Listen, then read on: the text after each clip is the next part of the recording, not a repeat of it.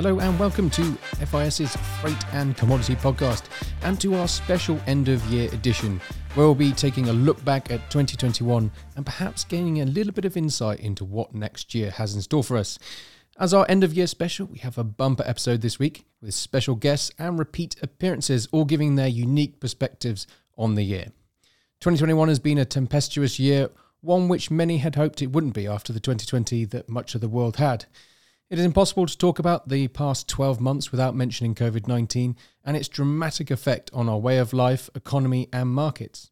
The disruptions that it has caused has wreaked havoc on our usual supply chains, as well as sparking dramatic swings in supply and demand. The start of the year was awash with news stories calling 2021 the year of commodity supercycle. In May, US lumber markets were up 600% from April 2020, copper was rocketing towards all-time highs, and both iron ore futures markets were trading well above the $200 a tonne mark. In the end, it seems the increased volatility that we saw in markets was less a bull market and more the chaos which ensued after the revolving door of lockdowns and openings, with everyone trying to keep up with the changes. With so much going on, I had our MD of strategy, Alex Pereira Ignacio, in to discuss the chaos that was 2021 to try and make a bit more sense of it all. Obviously, like you said, it's impossible to talk about 2021 without talking about COVID-19. There was a very real human element to COVID-19, and we experienced that personally within FIS, and we know that many of our clients did with friends, families and colleagues, and we'd like to wish everybody well, and hopefully they have a safer and healthier 2022. You talked about market volatility and you made a good point there. It wasn't so much a bull run as just implied chaos. If you look at VIX at the moment, you can see that it's all over the shop and it's moving around. And that's a measure that I like to use myself when taking stock of volatility in the market. A busy year for FIS and a busy year for the markets. We are still facing many challenges in developing our US offices and expanding into the US. Brexit has obviously thrown up its challenges, and we are progressing at quite good speed with that, so we can continue to service and grow our business into Europe. Asia as well. It's been very difficult with our Asian offices. We've not been able to get over to some of our offices for some time. And we know that our staff have been struggling but persevering as well to continue to service their clients and do the job to the best of their ability. Obviously now with Singapore sort of taking a bit more of a view to allow people to travel, we're seeing some of our staff members come back, and we're able to get over there soon ourselves as well to take measure and to take stock of how, the 2021 has really affected our Asian offices. But it's also, it sounds cynical, but it's thrown up some opportunities the last 12 to 18 months. And we have a working group within the company, a new products working group that meets every 6 to 8 weeks. And it's allowed us to develop and examine new things and to see where the new opportunities are. That in turn has allowed us to hire more and to expand going forward. It's also allowed us to take stock of products and markets that may suffer in the next 12 to 18 months and what we can do to aid them and what we can do to assist our clients there. Will we ever see another evergreen? I've got no idea. I'd love to be able to predict that. It feels like COVID-19 is becoming part and parcel of life. Every new variant we get, how long will it then take the markets to return to green once a new variant is reported? Probably feels like less and less time.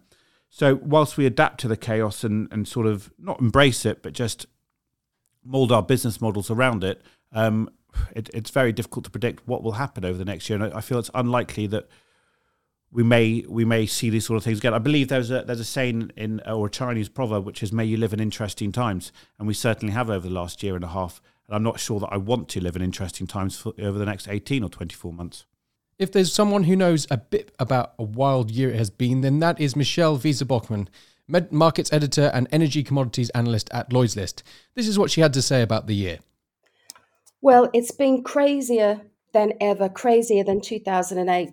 And I was thinking that if shipping was like a movie, it would be a James Bond psychological thriller with a plot twist against the backdrop of a pestilence taking over the planet, because you've got forces of good and evil, Russia versus the US, East versus West, China versus the US.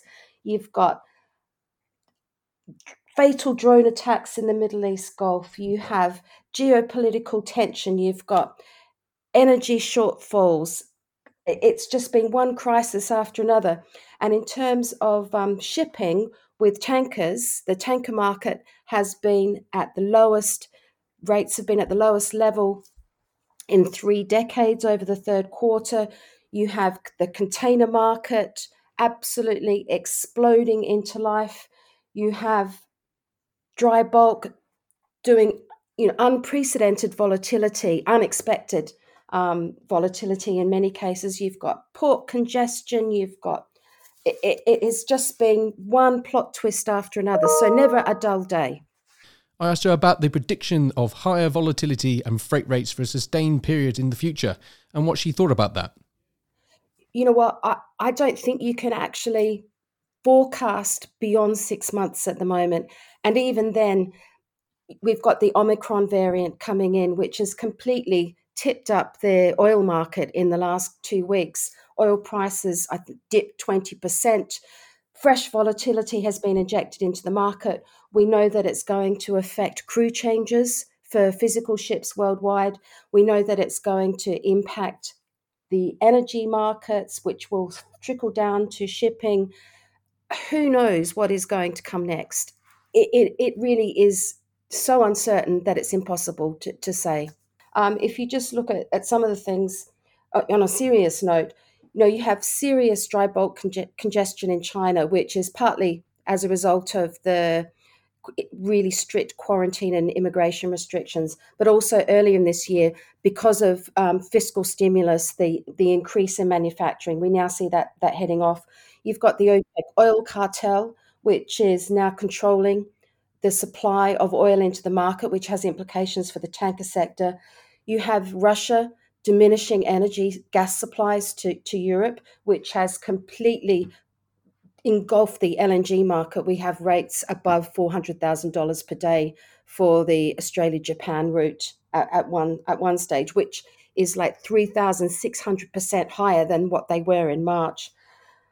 My goodness. And then, of course, we have to mention the Ever Given blockage of the Suez Canal, which made the entire world wake up to the importance of, finally, of shipping to the global supply chain. We had the US go on a massive consumption binge that has record numbers of container ships in log jammed on the US West Coast as we speak. Just chaos, craziness.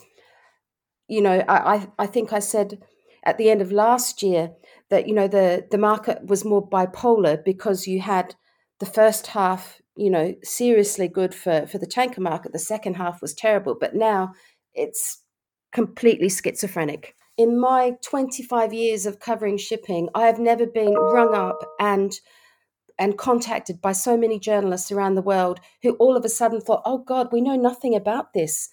And this secret shadowy world of shipping all of a sudden was thrust onto the front pages of newspapers and news channels worldwide. And everybody had to think about how they got the toasters, how they, where everything came from. And I mean, it's not it's a bad thing to happen, but in terms of polishing and showcasing shipping, it was a very good thing. I put the question to her whether 2021 actually lived up to its given name of the year of the commodity supercycle.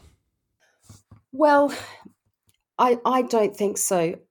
I mean, if we look at the end of the year, we have iron ore prices down on lower demand in China because of their manufacturing and steel figures have plunged. Coal prices did surge, but a lot of that was around the geopolitics that surrounded their decision not to take any more coking coal from Australia. If you look at crude oil imports, third quarter imports from China were down, I think, about 13%, and that was because of high oil prices. So I think we're seeing growth, but we're not seeing the crazy appetite that I remember reporting in 2005, 2006, 2007. I think many people that sort of tried to put this super cycle tag probably weren't around 13 or 14 years ago when there was a real super cycle. And finally, we heard what her highlight moment from 2021 was. Well, that's easy. That's the Ever Given meme, I guess, of the cranes trying to get this huge ship that was wedged in the Suez Canal, afloat and on its way. So I think 300 ships at the peak could actually sail through. And we put together some figures here at Lloyd's List, and we realized that every single day, $9.6 billion in trade goes through the Suez Canal. And I think that's quite a sobering thought of the importance of shipping. Another person who has had a great view of commodities across this year was Ed Hutton, our senior technical analyst here at FIS. This is what he had to say. Well, I think one of the most important things that we've been looking at the year and we've seen is the trending environment of the markets. We know that commodity markets have a great ability to show these long period trends, but when we've seen the freight market in recent years, it's all been seasonality. We've seen these strong moves in the Capes where we might see $20,000-$25,000 moves and then gone. The market collapses in a matter of days, and this has given us this preconceived idea of where we think the market's going to go, rather than actually listening to what price is telling us. We saw very early on in the year some strong prices coming in after last year's move, and what we had very early on was an open interest build. So not only was price moving higher, and there is a systemic risk in the market always to the upside in freight, what we were seeing was this open interest build that was actually telling us people were buying the futures and they were holding the futures rather than buying the futures and closing the futures or letting them expire quickly. There was just a continuous open interest build going along with the market, which was telling us there was constantly fresh money moving into it. And I think that's really important to focus on. Let the market tell you where it's going. These trends have been very, very, very strong and very interesting in the sense of you've got your daily trend on one hand, and you've got your weekly trend. So you've got almost a retail trend and an investor trend. And it's very important to pay attention to both of these. When you see this daily trend ending, it's very, very, very easy to go and think, right, we're going into a bear market. But quite often we're going into an investor trend support where the long-term weekly moving averages do tell you where investors are getting in the market. And we hit those levels and the market rallied very strongly. Back in June, we got down to a low of 27,375 in the Capes. And that was just above a multiple of longer term moving averages on the weekly chart. The market immediately pushed up to 44,500, came back down. The trend was nice and stable. We went down to 31,000, back up to 48,000, and then eventually up to 66,000 on the rolling front month. The futures did go higher than that, but not much. And that was a very, very important thing to watch, because then we saw the market going from a daily perspective, going back into this bear move. But what was very different was how the market was reacting on the weekly trend. Your short period EMAs immediately compressed because the price move down was so aggressive, and that was telling you that something's changed in the market. Recent sell-offs had been, maybe 10-15%, and all of a sudden we've gone from 66,000 to 40,000 in effectively 3 weeks. There was a systematic change in the market, and this has been a key thing that we've been seeing all the way through. There is no better place to start a review of the commodity markets this year than with freight, and more specifically with the dry freight market because of the year that it has had. FFA futures posted some 2.4 million lots, up 67% year on year, and we have seen some crazy volatility. Kerry Deal, FIS's head of business development, gave us his view of the year in freight. Well, dry freight, and Capes in particular, are always volatile, right? But if anyone had told me that we would see the range we did in 2021, even a year ago, I would have said they were absolutely crazy. And what we've seen is a real confluence of factors, a lot of which we've discussed, many of which we've discussed on this podcast repeatedly. We've discussed the factor from container rates hitting absolutely record levels. That led to people switching from containerization to using smaller bulk carriers. What this did was push the market upwards from the bottom, giving support to those handies and then ultimately to the Supras, which bled over even arguably into support for the Panamaxes. In the first half of the year, we saw a stronger than expected Chinese rebound. But then in Q4, we saw much stronger headwinds than we expected, including that global energy crunch, stringent pollution control measures in China, and more broadly, a major shift in the paradigm of Chinese development. I think this might be the key factor. That is to say, we seem to be moving away from a borrow it and build it, on speculative demand basis in China in terms of property development and construction and even infrastructure development to a more balanced market that needs to be driven by actual demand and that likely will be, of a magnitude slower in terms of property construction, but also based slightly less on debt or at least with slightly less government support. That's important.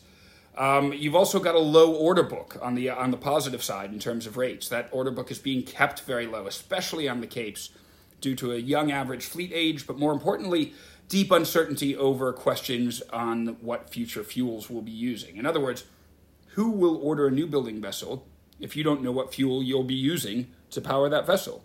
He then outlined the reasons for why we've had such record volumes this year. Yeah, the volumes have been absolutely incredible this year. That's across every size. We've seen overall dry FFA volumes traded jumping by, I believe, over 60% year on year. Why has that happened this year? I think the movement of the market explains just about everything. People have seen the need to hedge. From our perspective, what we have seen is a large jump in the size and scale of hedging, both from existing participants, but also from new physical participants who are looking for cover. That's been especially clear on the Supramaxes, which have grown just tremendously this year in terms of liquidity, and also in terms of Supramax options, which have come out of nowhere to become one of the most useful and popular tools that people are using today to gain cover. I also asked him what he thought about the prediction of higher volatility and higher rates for the near future. Yeah, I think that in terms of volatility, we're certainly going to see a continuation of very high volatility in the coming year. I don't know in terms of rates if we're going to see rates that are as high as they recently have been, or certainly not at the heights that we saw in 2021. In terms of volatility, you've got to remember none of the factors that I mentioned before have gone away, right? There's still deep uncertainty about future fuel usage and what types of engines people should be ordering in new buildings. That is still putting a damper on the order book. And we still have serious questions over the direction of the Chinese property market in terms of its pattern of development. As I said, my view is we may be moving away from the previous paradigm of the last 25 years, but that remains to be seen. And what effect will that actually have on steel production, which is, of course, what drives the Cape market primarily in terms of iron ore demand into China. So, the volatility is here to stay. Lastly, I think, we're going to continue to see for at least another year this pattern of one region of the globe moving into some kind of lockdown or more restricted phase due to COVID, unfortunately, and while other regions may be perfectly open. And so that means the supply chains will continue to be quite disconnected. I think that's not going to help relieve any of the pressure on containers necessarily. And so I think, that will add to the volatility for sure. We also took a look into the crystal ball and what the future holds for the dry freight market. Well, what does the future hold? If I knew that, I would be a very, very wealthy man, wouldn't I? And so I guess if you put a gun to my head, I believe I had said a few weeks ago that I thought the Cape-size market would average somewhere in the region of $30,000 to $50,000 a year on the 5TC average during 2022. My view now is probably slightly lower, that it'll come in on the lower end of that range. So I'm going to go out on a limb here and say it still averages around $30,000, but with a lot of volatility during 2022. On the Panamax is a bit lower, I would say $15,000 to $20,000 for most of the year. So, I've seen people arguing that because of the headwinds we're seeing in the Chinese property market, etc., this should be even lower. I'm not yet convinced at that. The order book is still quite low. And of course, remember, if we see an extended period of low rates, you're going to see a lot of slow steaming, particularly on the Capes. That would remove, in effect, quite a few vessels from the market. So, yeah, 30,000 on the Capes, a bit less on the Panamax, maybe 20,000 on the Panamax as an average rate with extreme volatility. There we go. Let's see what happens. It's been a busy year for container freight, and FIS broker Peter Stallion joined me to explain what's been happening. So the container market has been huge this year. So hitting all the local and regional and national news networks, even being featured in the New Yorker. So the New Yorker's got a headline piece of Father Christmas trying to reel in a container ship. The index we've been focusing on, the Baltics FBX container index, being mentioned by the White House in line with some of the stuff that's going on there, where they're trying to bring the ports into heel to try and alleviate some of the congestions, but it's not really working because we all know how the market's been developing over the past year or so. But from our side, it's been huge to the point where we're able to have the aspirations to launch a new contract in Q1, so a listed container future, which should open up the market to all of the players we've been speaking to, and really quite a diverse and quite exciting market to get involved in. Just a few stats. So the main route that's usually the benchmark of everything going on in the container world is FBX01. So that's China to North America West Coast. And you would have seen headlines of congestion into Long Beach with the level of congestion breaching something like 80 container ships on the western seaboard. That rising since Q2 last year up 722%, which is a massive move, but not even the biggest move in the market. The Asia-Europe route, so FBX11, moved up 748% since Q2 last year. And Q2 was sort of the turning point in the market where the US and the European governments started putting loads of money into people's pockets through furlough, and the US actually directly injecting cash into people's pockets, and they're spending stuff on pelotons and all sorts of things moving across from China. And now the forward market is equally uncertain. So really good timing for us to get involved. A lot of the buy side of the market are very worried about locking in their rates. And it looks like the only way they can realistically lock in, quarterly or annual rates will be via a futures contract. So the timing is really, really opportune. And I think if you were looking at this market, any shape or form, or you've been listening to the podcast we put out throughout the year, now is the time to get in touch with us and move forward with this, because we'll be pushing forward quite rapidly over the next couple of months. So very, very exciting time from our side of things. And really driving that market forward will be our mission for 2022 after we get this aspiration to list the agreement. To round off the freight markets, we had Alex MacArthur in to overview the tanker FFA market for 2021. Due to so much uncertainty in the tanker markets, we have seen a big increase in the use of tanker FFAs, not just by owners and charterers, but now more financial institutions. Obviously, in 2020, with the huge amount of uncertainty, we saw over 600 million tonnes traded, up from 460 million tonnes traded in 2019. And then with this year, we've seen nearly 500 million tonnes traded year to date, with owners and charterers both hedging and speculating within the tanker market. Obviously, it's been a tough year for tankers, with COVID continuing to dampen global fuel demand, with lockdowns preventing air travel, having a huge effect on jet fuel deliveries.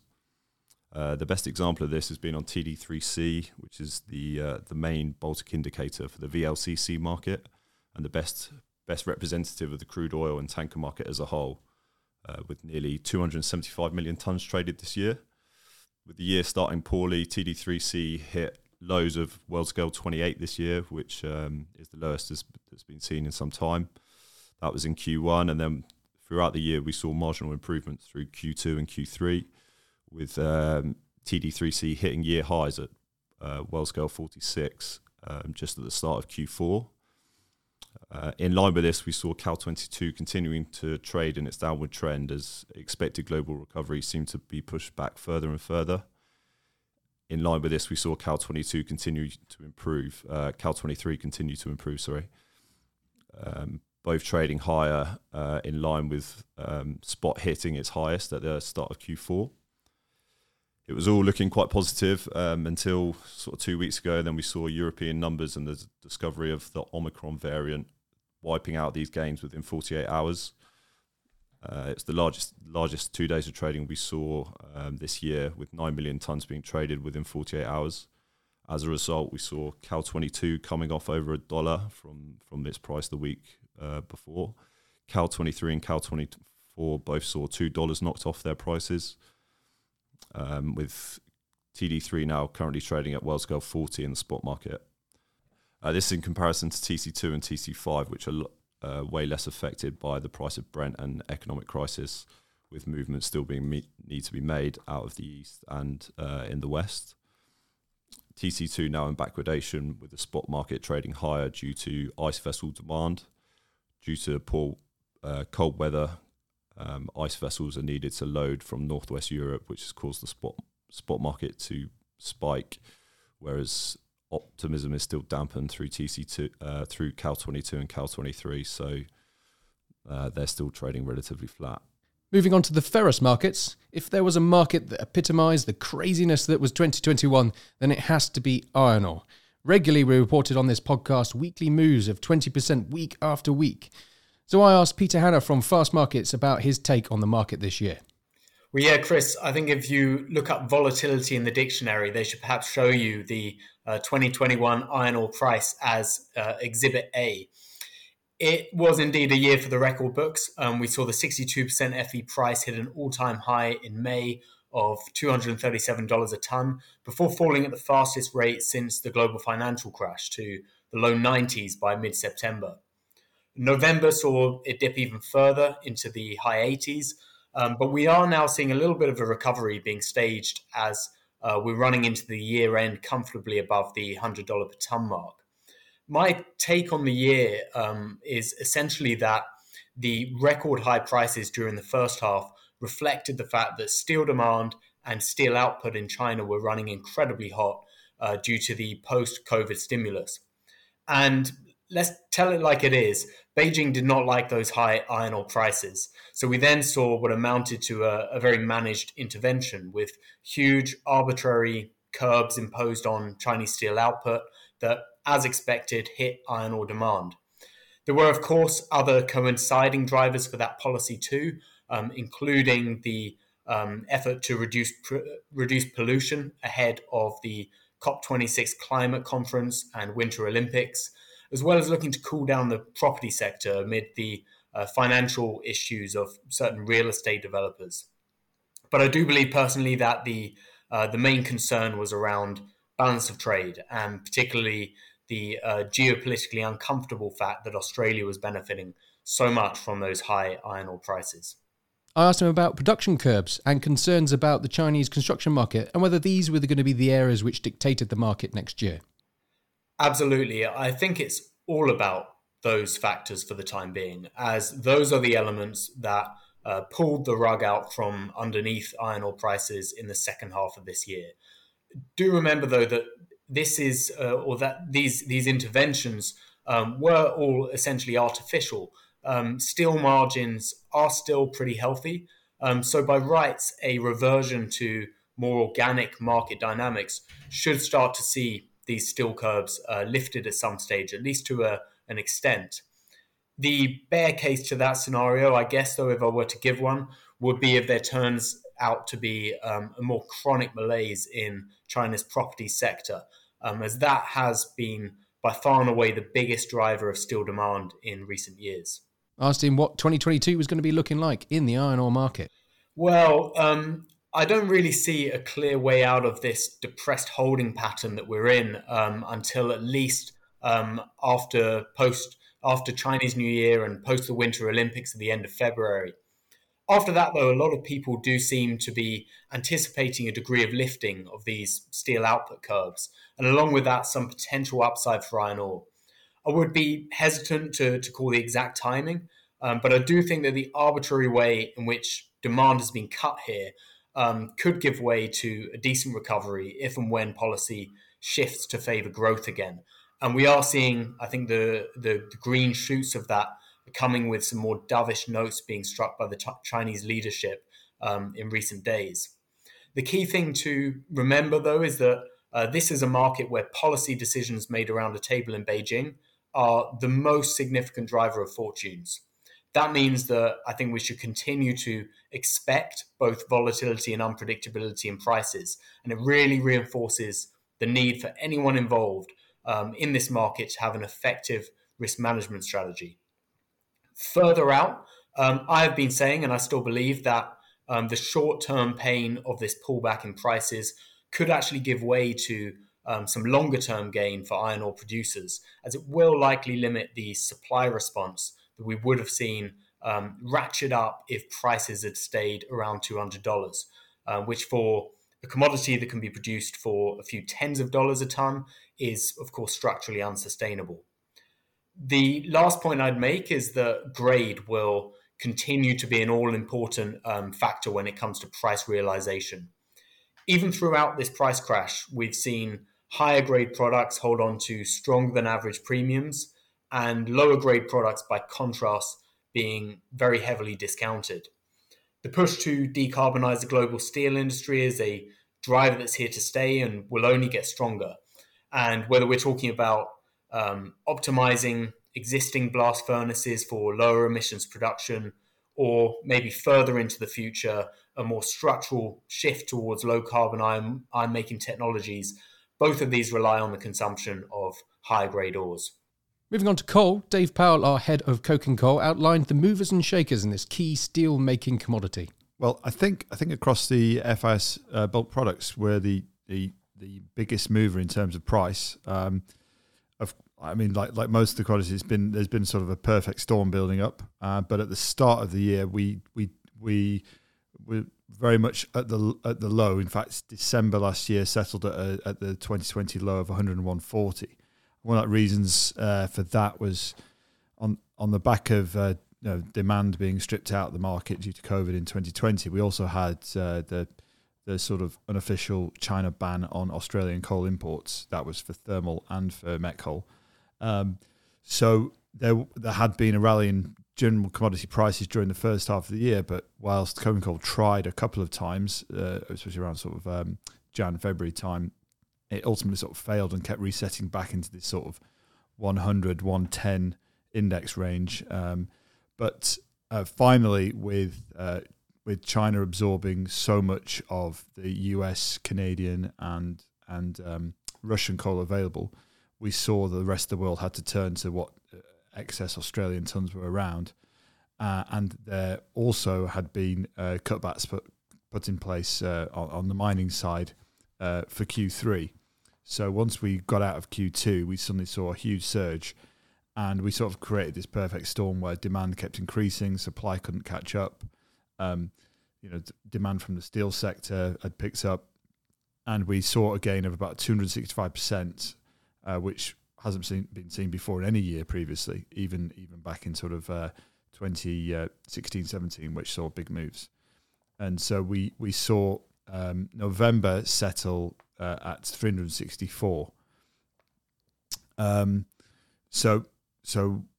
that sort of has continued, but with futures also getting on the back of that. Futures volumes had started to sort of dip a bit the first half of the year compared to 2020, which has been a very strong year in terms of volumes. But we saw a big move in Q3 as people sort of realised what was going on and wanted to get involved. Even at, we thought the market might sort of test 170, 180, and then we broke through 200. We didn't stop. We went to 300, and then futures actually got as high as 400 for the sort of November and December contracts. Even Q1 futures got to a high of about 325.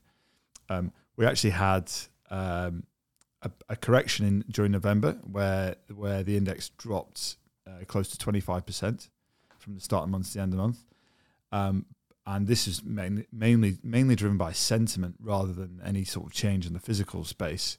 Sentiment driven on the futures with sort of steel prices coming off a touch, but also obviously China turning much more bearish. But it seems we've come off a bit too much, and with some heavy rain in Queensland, we've now sort of back up 10% again.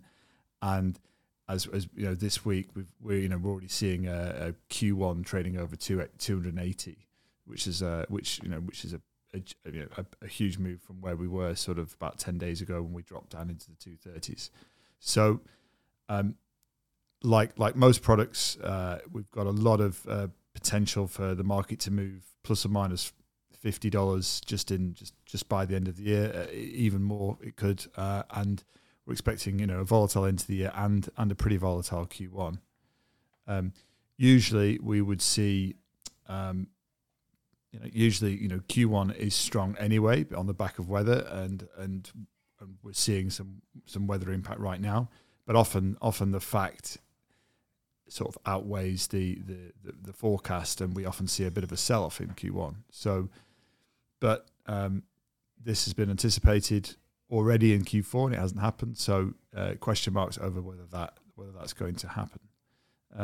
In terms of further out on the curve. I would say, when we had, the long-term price has always sort of settled within this range of about 140 to 160, and then during the sort of lull of the second half of 2020 and early 21, that market started to drop, and people were trading the deferred Cal contracts as low as I think we saw Cal 22 trade back in 2020 at sort of in the 130s. And previously, the high prices hadn't really broken. Even when we'd been spot well over 200, we hadn't seen the back end trade above 160, 170. But right now, we've seen Cal 23 trading above 180, and it's looking like it's getting close to 200 now. So we've actually seen a shift in the long term price as well. So it's probably a very good time for for hedging, either from the buy side or the sell side, given where steel prices are and given where the sort of historical coking coal prices have been. Moving to the metal markets, we start with steel with Rob Belcher, our steel broker extraordinaire. And first of all, the US steel markets. Yeah, US, great place to begin. This year, the US hot-rolled coil market has been a real story of demand outstripping supply. Prices were near all-time highs at the start of this year, but that didn't stop them rising from almost 100 tonnes a month into late summer. Buyers were left scrambling to find supply to replenish depleted inventories through the first half of the year. We shattered 2008 all-time highs. US HRC prices fell just short of surpassing $2,000 a tonne and peaked around $1,960 in September. The runaway domestic pricing opened up the widest gap to international prices most likely ever recorded, and open up the most active import market in the last few years. As the year comes to a close, buyers that were so desperate to get supply early on are now selling whatever isn't bolted down to avoid carrying higher price inventory into 2022. Domestic mills have seen their lead times drop from nearly 10 weeks at the start of the year to just over 4 weeks, according to the last Platts lead time data. So now with backlogs depleted and more capacity set to finally come online, it becomes a question if demand will rebound enough at the start of the year to fill order books and to avoid a massive correction in prices. He continued, giving an outline of European markets. Let's switch to this side of the pond on the Northwest European hot-rolled coil. Prices continue to slide from recent highs in November as mills competed for business to a greater extent in response to rising stocks and lower apparent demand. Semiconductor availability remains an issue for the supply chain, although some suggest there might be a loosening of supply from the second quarter. But demand in other integral sectors, such as construction, has also reduced, partly also in response to supply chain issues and component shortages. Onto service centres, stocks have risen on rising imports, and as mills have been able to catch up on their backlogs. At the same time, the lack of automotive call-outs means there is a surplus commodity-grade spot material.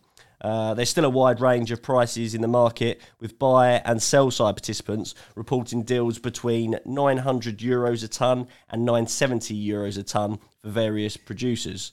Liquidity has clearly increased this year, perhaps as some buyers sense the market is close to troughing. On the CME Group's North European HRC futures contract, circa 32,000 tonnes traded in November, and that's up 94% from less than 17,000 tonnes in October. Moving on to base metals, we had Nick McClements in for a chat about these crucial metal markets. I'd say generally the base metals have benefited from easing monetary policy from the main players, China, US, Europe, but also been buoyed by supply shocks. In 2021, we've also seen the return of the ring in a role slightly different than it was pre-pandemic, with closing prices still being set electronically. This year, the market has been hugely impacted by power shocks and smelters curtailing production on soaring energy costs. Tight supply has also been a theme this year, and we've seen huge backwardations in cash to threes, with it trading around $1,100 premium over 3 months. I mean, at the start of the year, I think everyone bought into the bullish sentiment in the first half, which drove copper price in particular to all-time highs of around $10,750 a tonne. But many of the big banks have scaled back their bullish forecasts, with some even seeing lower prices in 2022.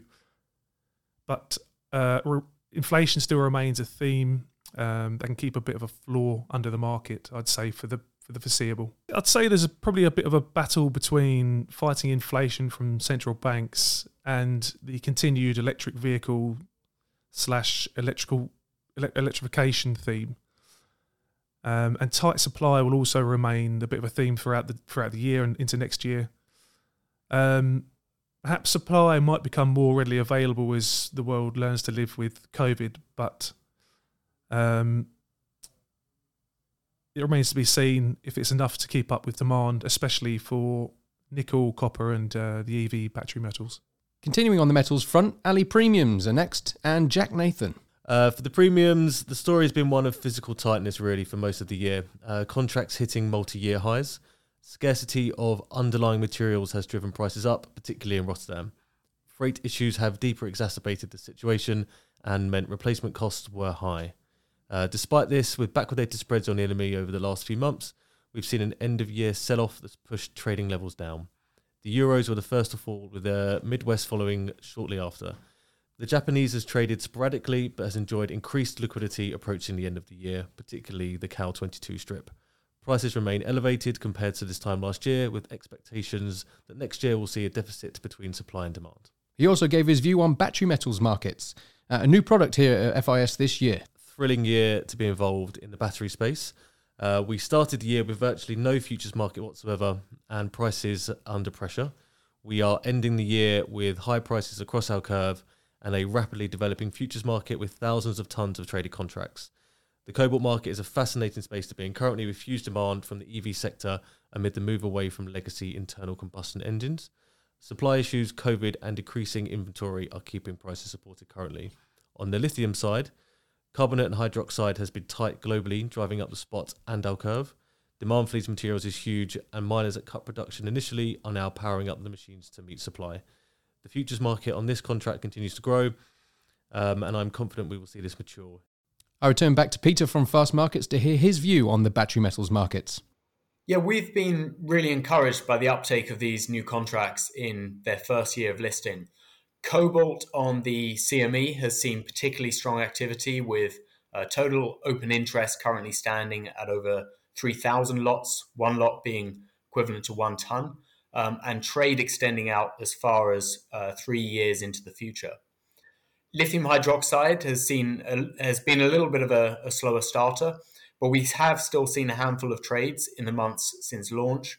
And just this week, actually, we saw the first quarterly strip trade for Q2 next year at $39 a kilo, which, considering spot is currently sitting at $31, represents some real money where mouth is anticipation of the lithium shortage intensifying into next year.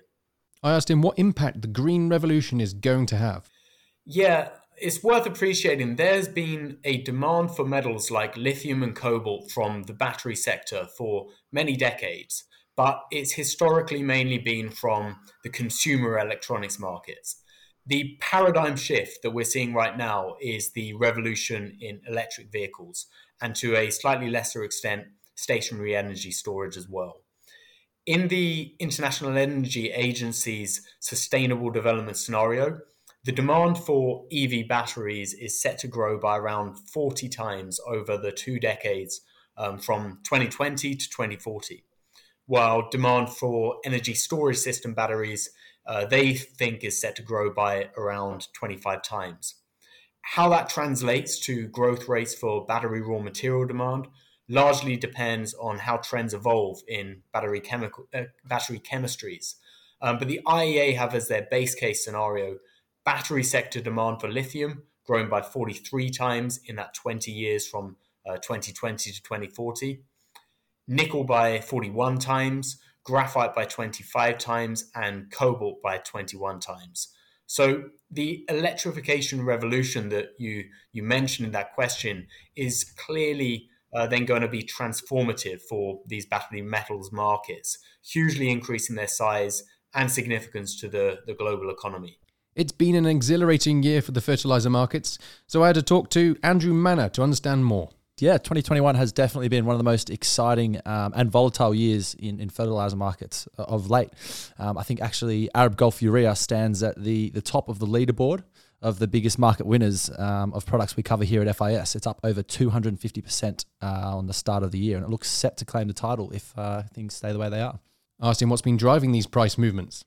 So I've seen everything from extreme weather events causing gas diversions and production shutdowns early in the year in the US when we had the extreme cold in Texas in particular.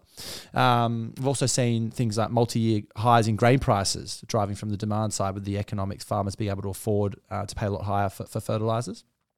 And I guess the big one in the last sort of Q3, Q4 has been the gas crisis in Europe, which has driven further production cuts and supply shortages there.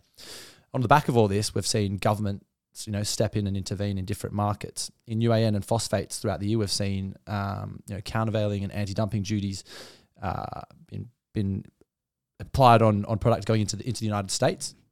And then, from some of the exporting countries, we've seen controls on exports from China, Russia, and Egypt, which is further tightened the supply on that side of things. And then I guess on the demand side, in particular urea, which everyone watches, we've seen a willingness from the world's largest importer in India to basically pay whatever price is necessary to secure products. So on the back of that as well, we've seen some questionable purchasing tactics on their behalf further sort of fuel this bull market. But most interestingly, we had Andrew's view on what the future will look like. Yeah, I think the easiest answer there is probably that we'll see elevated levels of volatility. I think a big issue that what the fertilizer market will be watching is as the world decarbonizes and transitions away from fossil fuels, I think we'll continue to see high levels of volatility in energy markets and natural gas in particular. So as a feedstock for fertilizers, this should obviously lead to increased levels of volatility in fertilizer markets, and I guess therefore increasing the importance of our clients to manage their price exposure. After a wild year in 2020 with negative oil prices and the largest price collapse in cruise history, I asked Ricky Foreman whether this year was more about the market's recovery. Yeah, I think that's a fair thing to say. We've seen an overall increase in the demand really as a result of the restrictions being lifted on international travel. The business world seems to have got back up and running again. This has been reflected in the increased demand for the jet fuel, and you can see this quite clearly across the airline industries. The situation with the COVID really took out, massive levels of demand in the oil market, and really, I think the fact that these restrictions have just been lifted, a lot of the countries have done well with the vaccination programs. We've started to see the international travel increase again, and this is where the additional demand is coming from. He also gave us a view on the main points from the shipping fuel oil markets. Well, I think obviously there's quite a close correlation between the fuel oils and what happens on the Brent market anyway. But there has also been other issues in play that have impacted the markets, such as the lack of available products due to shutdowns which were impacted because of the COVID situation, various port congestions, and as a result, that's put a little bit of a squeeze on the market whilst the demand has been relatively stable. So as a result of that, we've seen prices tick up. We've also had various reports of refineries being shut down in Asia and production levels being lower there as a result, which again has had the economic impact of squeezing the market. So I think when you throw all of those factors into the mix, it gives you quite a clear picture as to why the fuel oils have been rising. We also had a discussion on the high 5 spread. That's the difference between very low sulfur fuel oil and high sulfur fuel oil, sometimes called the scrubber spread. Yeah, I mean since the middle of October, really, the scrubber spread has been stable between $125 and $150. But there was a lot of volatility prior to that. There were again a number of factors involved with this. The record high gas prices across Europe at the time saw quite a significant shift away from using gas and looking at the high sulfur fuels as a result. Therefore, it pushed the prices up of the high sulfur because there was an unexpected levels of demand there. And again, obviously, there wasn't enough being produced. So the prices on the high sulfur fuel oil really pushed up. And as a result, it narrowed the spread for the high 5. So it wasn't so much that we were seeing a lot of strength for the 0.5 fuels. It was more of a case that the high sulfur fuel oils were being used more, and that's where we saw the demand. And of course, I asked him his opinion on where prices are going to go next year. Well, again, if you look at what the analysts and the banks and just the general market is saying heading into next year, interestingly, OPEC Plus are expecting a little bit of a surplus in Q1, just as production is expected to outpace demand. But this does seem to be their projection only for the Q1 period, where they're estimating about 900,000 barrels will be surplus for that period. Interestingly, though, if you look at the EIA data, their prediction for 21 was around just under 97 million barrels per day.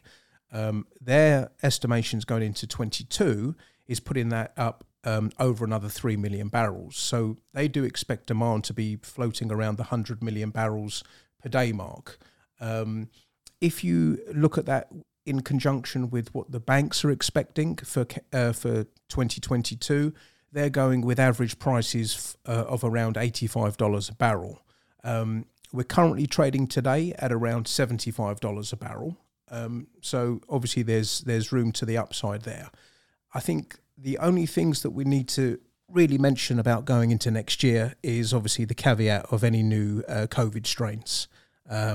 We've seen massive volatility towards the back end of November and the beginning of December as a result of the new variant that came to market.